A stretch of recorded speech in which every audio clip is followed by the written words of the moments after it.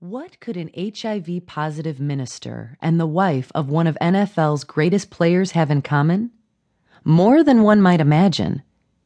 Each of us has lived through difficult life situations and illnesses, overcoming the propensity for chronic hopelessness to discover the transforming grace and strength of God, no matter how much the questions of life seemed unanswerable. Our friendship was born from one of life's coincidences.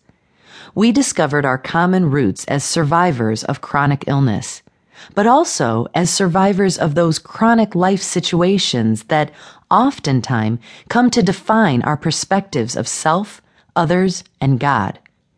After all, haven't we all asked questions of God when hope seems lost or at least out of grasp? In this book, we share our personal journeys and offer a word of hope for those going through life's everyday struggles. And we ask the question, are you living in crisis or in Christ? The answer to this question, more than any question we know, determines so much of how we both see the world and our issues. But more important, it also determines how we view the potential of our solutions in Christ. This book is framed in the language of questions and answers, hope and despair, ache and healing. These are words and phrases that every person will understand, whether from personal experience or from conversations and interactions with others.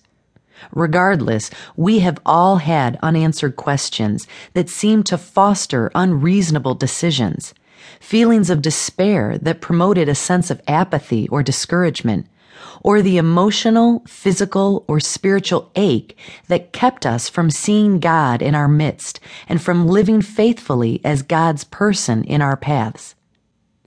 These questions and this journey affect all of life's situations.